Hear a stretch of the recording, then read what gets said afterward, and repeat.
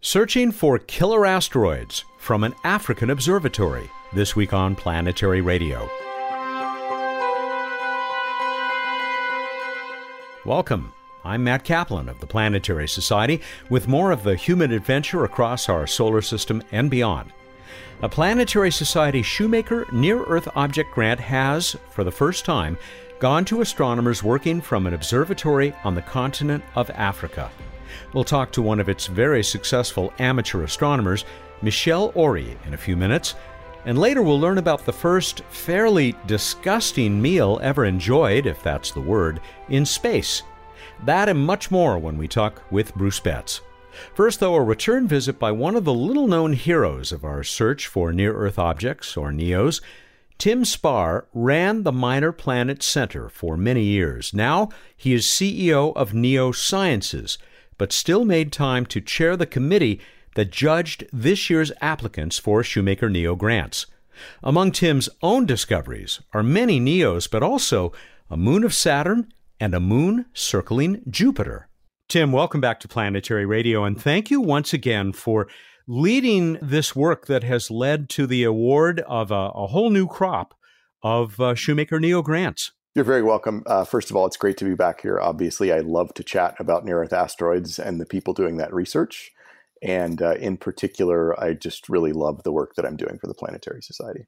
Let's talk a little bit about those grant awardees this year. We've had many of these groups. What do you think of the current one? I mean, we'll be talking to one of your awardees, Michelle Ory, in just a few minutes. I love this group of people, and I love the diversity. It's a huge geographic diversity. So we've got people in Serbia, we have our usual groups in the United States, people in Australia, and people that are doing some work in Morocco. That's who you spoke to recently. It's just a really nice distribution of things, and I think it also shows the international component to this whole effort. We are also very proud to now have awardees who are based in Africa, on the continent of Africa for the first time. Why is it so important that this is an international effort, or should be? Probably the most important part of it from a discovery standpoint is having telescopes distributed around the Earth in longitude. And what this does is if someone finds something that you need follow-up on immediately, there are other facilities stationed around the world that can immediately point their telescopes there and observe it. And this will become more important as we find more objects that are going to impact the Earth. Now, as somebody who's done a lot of observing and made a lot of discoveries yourself, how important is it for these, almost as a rule, underfunded so-called amateur astronomers to be able to do something with the money that they get from the society? I mean, to buy a new mount, to buy a new camera. I mean, the camera is pretty critical, isn't it? Yes, the camera is essential to this, and the cameras are improving at an unbelievable rate. I'm a bird photographer, and 10 years ago, I couldn't take any good pictures at all, and now you just hand someone a camera, and the cameras are just incredible. And that's the same revolution that's going on for CCD cameras and even new detectors that they're putting in cameras for telescopes. It's really incredible. Are you talking about detectors that are now going beyond CCD technology? Yeah, there are detectors called CMOS detectors, but also we have infrared detectors, which we'll probably talk about later, for space-based systems. And this is just a huge leap forward in the ability to do this research. Yeah, I definitely want to come back to that. And it's interesting. I mean, this progress with the cameras, I've been hearing about this since well before we started this show over 15 years ago. They're still improving, you're saying, at a very fast rate. Yes. And some of what's happening is they're able to build larger chips that have the quality that the smaller chips had in the past. But they're also able to improve the quality of the larger chips at the same rate. It's astounding what happens is that, suddenly you have this CCD chip that is big enough to cover most of the focal area of an optical system now that is flat all the way across with the same transmission all the way across. It's just astounding. And how important in this kind of situation is it not just to have a really big chip, but a chip with a really high density of pixels, a very high pixel count? Critically important for both the discovery work and follow-up work, but also in the work where you're trying to measure the light curve variation of an asteroid. And so you want to have as many pixels as you can across that because you get effective counts of the photons that are coming in there. One of the things that's really important is they've built chips that actually collect the light more efficiently, and they can collect more of it per exposure. So this just adds to the precision with which the measurements can be made. Another factor, which I've known about, but was reinforced when I actually looked up the little camera that Michel Ory is going to be able to purchase or has purchased with his grant, is that it has such good cooling. And I know that's a really important factor, but why is that? Well, if you have detectors that are operating at room temperature, there's inherent noise in that system. Really, it comes down to what's called a dark current. But that's sort of what's going on at the, if you never open the shutter, it's sort of what the noise is in the detector every few seconds. And if you cool that down, the dark current will actually go down. And so operating at these low temperatures, and by low temperatures, we're talking about minus 40 to minus 70 C. It's darn cold. Very cold, yeah. Let's move on to talking about the structures that are in place globally to support the work of both professional and amateur astronomers who are doing this work. And of course, I bring that up because you, for so many years, ran the Minor Planet Center, which seems to be not just a clearinghouse, but I begin to get the impression as I talk to these astronomers, it's almost a center of community. Is that fair? Yeah, I think that's totally fair. And we used to call it the nerve center for the asteroid community. Anyone in the world that does measurements of asteroids, be them positional measurements for asteroids and comets, so we determine the orbits, or now there is even a light curve database that's associated with the Minor Planet Center and the International Asteroid Warning Network there. So there's just so much work being done, and all of it goes through there. I'm really glad that you mentioned that group, the International Asteroid Warning Network, IAWN, which I first heard about you a year ago when we talked for Asteroid Day in 2017. And you told me that it's commonly called IWAN.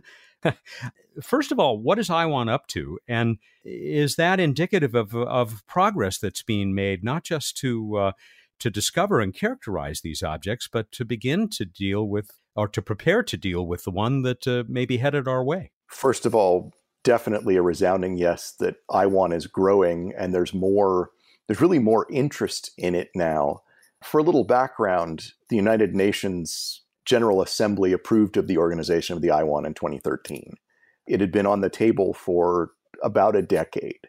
Membership is open to people around the world that are doing current work in discovery or follow-up. There's also components for communication, et cetera. One of the things I didn't talk about with our friends in Morocco, it's critically important to get other observatories around the world doing the work, because then it spreads the word, sort of like the gospel of asteroids is being distributed around the world. And then people can go look and say, oh, the United Nations is actually interested in this problem. They've organized a little bit around it. And I think it really does make a community out of the NEO people. And that necessarily means we will all be better at communicating in the process. Does this mean that you are satisfied with the progress that we're making as we, attempt to identify and track all of these objects, or at least as close as we can come to all of them that do pose a threat? Well, that for me, I'll answer that carefully. And I would quote my mom, who said, "You're doing great and you can always do better, Tim." As a scientist in this field, the group of people we have now are performing exceptionally well. If I went around to them and said, what would you do if you had more money? They would say, we would do more work. In a very diplomatic fashion, we are doing great, and increased funding allows more surveys to be done. We completed the survey for the 1 kilometer and larger NEOs several years ago. On the heels of that, we're suggested now to find all the 100-meter objects. And with current technology, that will take an awfully long time. So we got a lot of work left to do.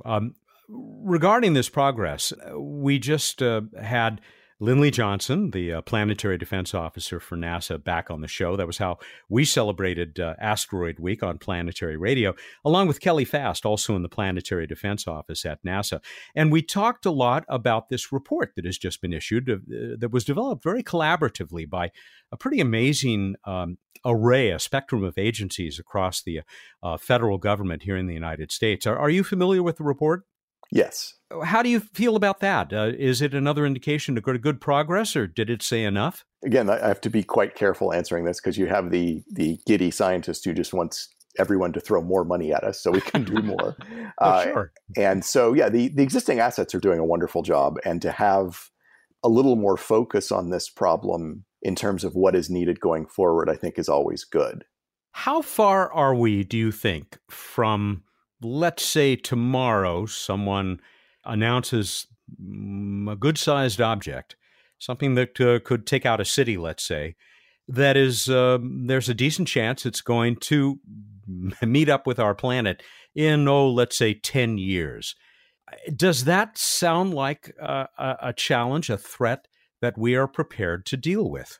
Yes. So something like that is 10 years out, I think we would have a reasonable chance at deflection. The reason I say reasonable is that it can be difficult to launch missions quickly.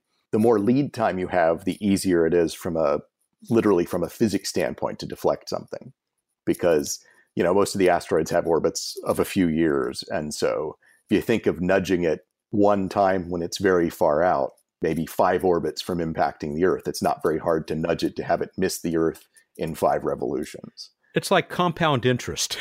Absolutely. That is a great analogy. I'm going to steal that from you now because that's perfect. Please do. Yeah. Before I let you go, what can you tell us again about where you went from the Minor Planet Center, starting up this group, Neosciences Limited Partnership, that you are the CEO for? You told us last year that it's basically a consultancy, and you've worked for NASA and some private clients. But what kind of work do you actually do? First of all, it's great to be your own employer, and I would encourage people, if it works for them, to try that. And the most important thing is that if I don't like what my boss tells me to do, it's my fault at that point. So, right. Yeah, I'm doing a lot of similar work that I did at the Minor Planet Center outside of the observation processing. I do a lot of really technical writing. I do work for the Jet Propulsion Laboratory. I actually did some advocacy. I've got all sorts of things I can dabble in. It definitely keeps things interesting because I have 2 or 3 different projects going at once. Do this project, shift to this one later in the day, come back to the other one. And I really love it.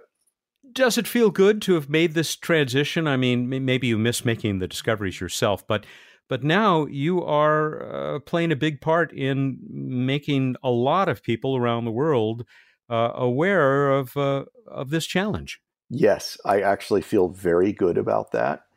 I had worked at the Minor Planet Center for 15 years, and I'm probably more useful as a worldwide ambassador now than I was in that position. That's just my idea on it. Maybe that's not necessarily true, but that's the way I feel. And I think that helping push this field forward is very important. It's actually, I believe in the mission of protecting the Earth from asteroids, period. And so I'm doing whatever I can to push that mission forward. I got just one more thing for you, Tim. It's an invitation to convey a message to any of this most recent group of Shoemaker Neo Grant awardees that might hear this program. Well, I would say keep doing what you're doing because you're making us and the world proud. Well said. Thank you, Tim. Thank you for all you're doing and for your great work for several years now, working with us on the Shoemaker Neo program. And good luck getting the good word out as well. Thanks so much. It's an honor to be here. Take care. That's Tim Spar. We've talked with him several times before. He spent many years as the director of the Minor Planet Center, the sort of center for near-Earth object research that is underway around the world. Now the CEO of Neosciences, LLP, one of the best-known people in the near-Earth object community, something I think that we can all be very grateful for. He has served once again as the chair of the Shoemaker Neo Grant Review Committee for the Planetary Society. And those grants have been awarded, and that work is underway with those devices and other improvements made to observatories around the world. And we'll be talking to one of those recipients, Michelle Ory, in just a moment. This is Planetary Radio. There were 7 winning proposals in this year's round of Shoemaker Near-Earth Object Grants awarded by the Planetary Society. Some went to veterans who have received support in previous years. Others went to impressive first-time applicants with observatories from California to Serbia. We talked with Australian awardee Julian Owie last March. Now we turn to the work underway at an observatory high atop a mountain in the northern African nation of Morocco. One of the leaders of that project, which also includes astronomers based in Morocco and France, is Switzerland's Michelle Ory. Michelle very kindly joined me online a few days ago, kind and somewhat courageous, considering that English is not his second, but his third language. Michelle Ory, welcome to Planetary Radio. I should say bienvenue, and congratulations on the award of a Shoemaker Neo Grant. Where are you today? Are you at home in Switzerland or elsewhere? Yes, I am in Switzerland, in Jura, in Switzerland, North Switzerland. How often do you go to Morocco, to this mountaintop where you have established this very successful observatory? Usually I go two times a year in Morocco. My partner, Claudine Riner, I go most often because she is the technician and I am more the communications. Though we are going over there in Morocco, 2,000 kilometers away from here, maybe 5 times a year. Thank goodness today, astronomers, amateur and otherwise, are able to do such wonderful work without actually having to be with the telescope. You are able to do this work, for the most part, remotely from Switzerland. Yes, we have a low-cost airplane that go from Basel here in north of Switzerland to Marrakesh. And Claudine and I live near this airport and near this low-cost airplane that go in 2 hours in Marrakesh.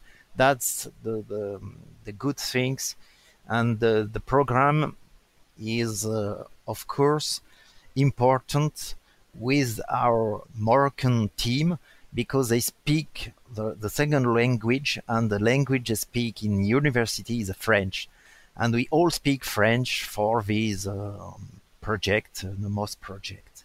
And the seat of Oekheimden, it's well studied with University Qadi Ayad of Marrakesh. We have a good seeing over there. They have spotted the seeing more than 10 years over the Oekheimden mountains. It is a beautiful complex of telescopes, observatories, that this National Center of Scientific Research has created there in Morocco. How was it that you and Claudine were able to partner with them to establish your telescope, which operates under this organization, which the two of you created, called MOSS, M-O-S-S. Only you will be able to pronounce this correctly as we speak, but it's the Moroccan Oekheimden Sky Survey, and I'm sure I did not pronounce that correctly. Yes, it's quite okay. Morocco Oekheimden Sky Survey.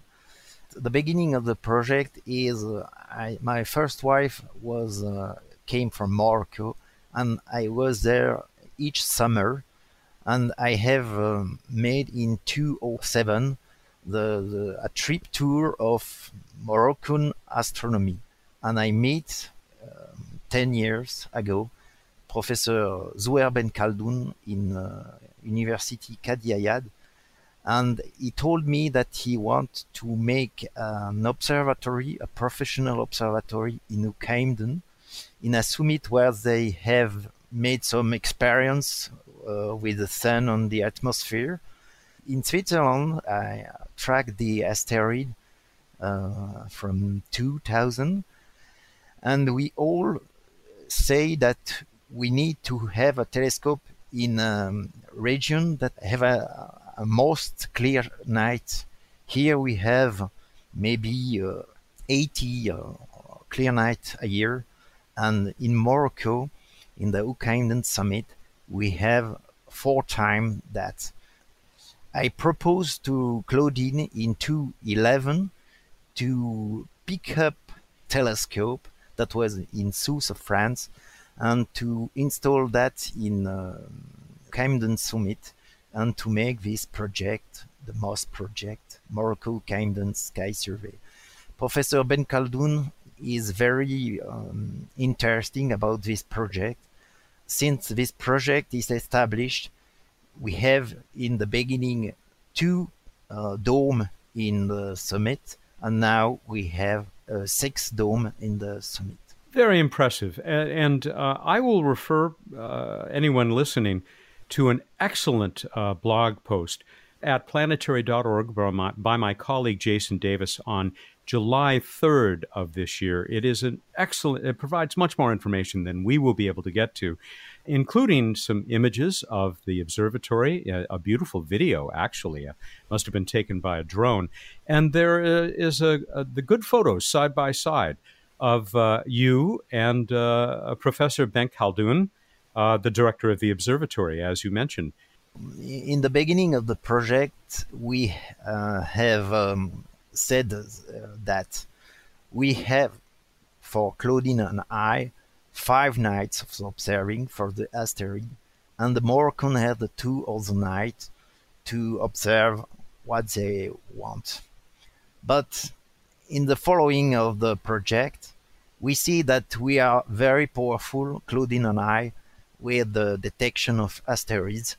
And Ben Khaldoun said that our scope is definitely used for checking and searching comets and asteroids. So Claudine see the sky from here with remote mode 4 days a week, and I have the 3 days a week. So it sounds like it has been a good partnership working with Professor Ben Khaldoun and the other scientists who are based in Morocco. When we installed the dome in Oukaïmeden, the dome comes from United America, and when we installed the dome, the Moroccan installed a dome too next to ours, and they have also a scope, and they make observation of special stars. They do in the same time with 2 scopes in the same mount. They make photometry of stars, special star, and photometry and spectroscopy. That's their specialty. So they make long-term observation of stars, and we make our project of small bodies of solar systems. Usually we make observation together for special subjects. For example, when the asteroid and dormant comet Phaethon go close to the Earth, we do together observation with spectral and photometry with 2 scopes, their scope and our scope. So this is quite a partnership. I read in Jason's article that you have spent more than 1,000 nights using the telescopes, looking for these near-Earth objects and other asteroids and comets, 4 or 5 hours each night. So many so-called amateur astronomers show such dedication, and you are obviously one of these because then you go and you teach high school there in Switzerland. The article of Jason is not quite exact. Please set us straight. No. Okay, here in Switzerland we have created an observatory with some of my colleagues here in Switzerland, in the north part of Switzerland. And in this observatory we have installed a 60 centimeter scope. It's quite a big scope for amateur astronomer. And with that scope I have searched the asteroids more than 600 nights in 10 years, 1 day each 6 days. That's I see. what we can do here in North Switzerland. Since 2011, we have observed more than 1,200 nights. That's very impressive. Especially knowing, since my wife is also a teacher, what it takes to also be able to spend your day with young people. Let me ask you about the Shoemaker Neo grant that you received and how it was used. I read that it was you used it to purchase a much better camera.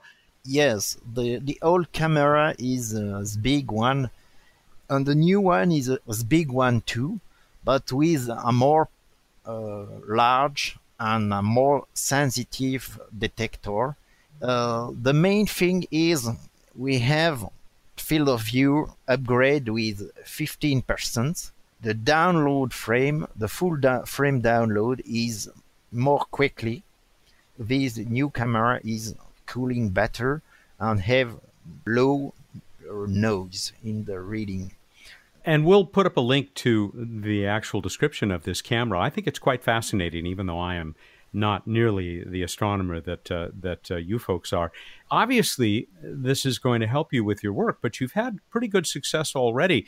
How many comets and asteroids, near-Earth objects, has MOST discovered? The MOST have discovered 5 comets and 6 nearest objects near asteroids. We say usually that it's more difficult to check a comet than to pick up a nearest object, an asteroid.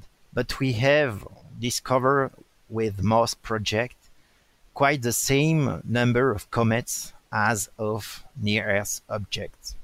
The reason is that the time of our images is quite long. It's the necessity to reach the magnitude that is necessary for such discovery. We make a long exposure time, quite long exposure time, not 10 seconds or 20 seconds like the big survey. We make more than 1 minute, usually 2 minutes, and we detect more easily quite low object, but not very fast object. And the near-Earth object is quite the most rapid object in the sky. So we detect not the quickly object, but the object that are quite low, but more rapid than main belt object, of course. Do you concentrate on discovering objects that have not been seen before, or do you also do some of the follow-up work, tracking asteroids and comets that have been discovered by others? Ookayamdon is not in Arizona or Kansas. Ookayamdon is in Africa. Near the summit, we don't have any city. The data rate from Ookayamdon to here is very, very low. So we must observe with scripts. It's not possible to upload and to upload images of Ookayamdon here in my computer, to assemble the images and to detect a very faint nearest object to be followed up, like all the emitter make in all the worlds. Because if you will track and stack the asteroid, you must have a quick liaison, not a very low rate data. I see. Well, certainly this record of discovery of objects that no one has ever seen before is plenty of justification for the work that you're doing. I wonder, are your students aware of your successes as a discoverer of objects in the solar system? Are they excited to hear about your work? Here in my small region, I was well known. My person is linked to the astronomy because I have discovered here in my region a comet, the 305 P Ori comet. The comet now has my name. I have discovered this comet here in Switzerland in 2008, and since that I was Mr. Mr. Comet or Mr. Asteroid or Mr. Astronomy here in my region. Okay. That's wonderful. So I studied physics in high school, and when I discovered this comet in 2008, during 1 week, I speak about comet with all my classes. Often, my students tell me, "Can you please speak us about your discovery, your comets, your asteroids?" And I speak, of course, with great satisfaction about these discoveries, because I have named 100 minor planets, and for me it's important to make education about that, because great extinctions have been made with great impact with asteroids. In this environment, I think it's less person that speak about this problem here in Switzerland. Well, then I have another reason to thank you for this work, because in addition to making these discoveries, you are sharing them. That is something that at the Planetary Society we feel very strongly about. As our boss said, we like to share the passion, beauty, and joy of space exploration, and it sounds like you are certainly doing that. Maybe next year, the university will make a high-speed internet data system, maybe. And Excellent. If we have this high-rate data system, we can make other thing than just searching all the night, each night after each night, detecting some small object, near-Earth object. I hope to make that until the big survey, the very big survey, will be established. So after that, I think it's not more possible to discover the LSST and some other big project will end the amateur era of discovery of asteroids. But I think we have more 1, 2, or 3 years to pick up some objects. Well, we will wish you the greatest of continued success, and it is good to know that that new camera that you got with your Shoemaker Neo grant will be assisting you and your partner, Claudine Renee, in this work. Please tell her as well that we are very grateful, and you both have our congratulations and best wishes.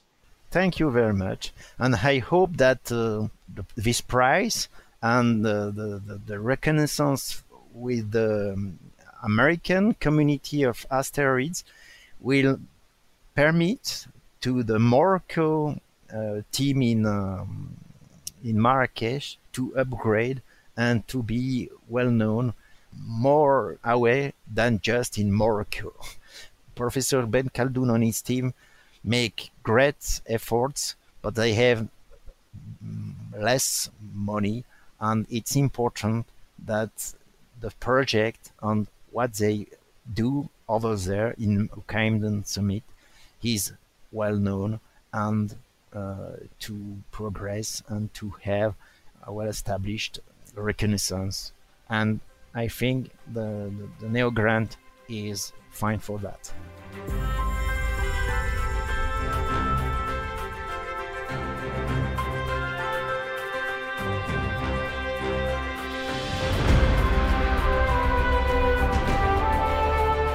Time for What's Up with Bruce Betts, the chief scientist of the Planetary Society.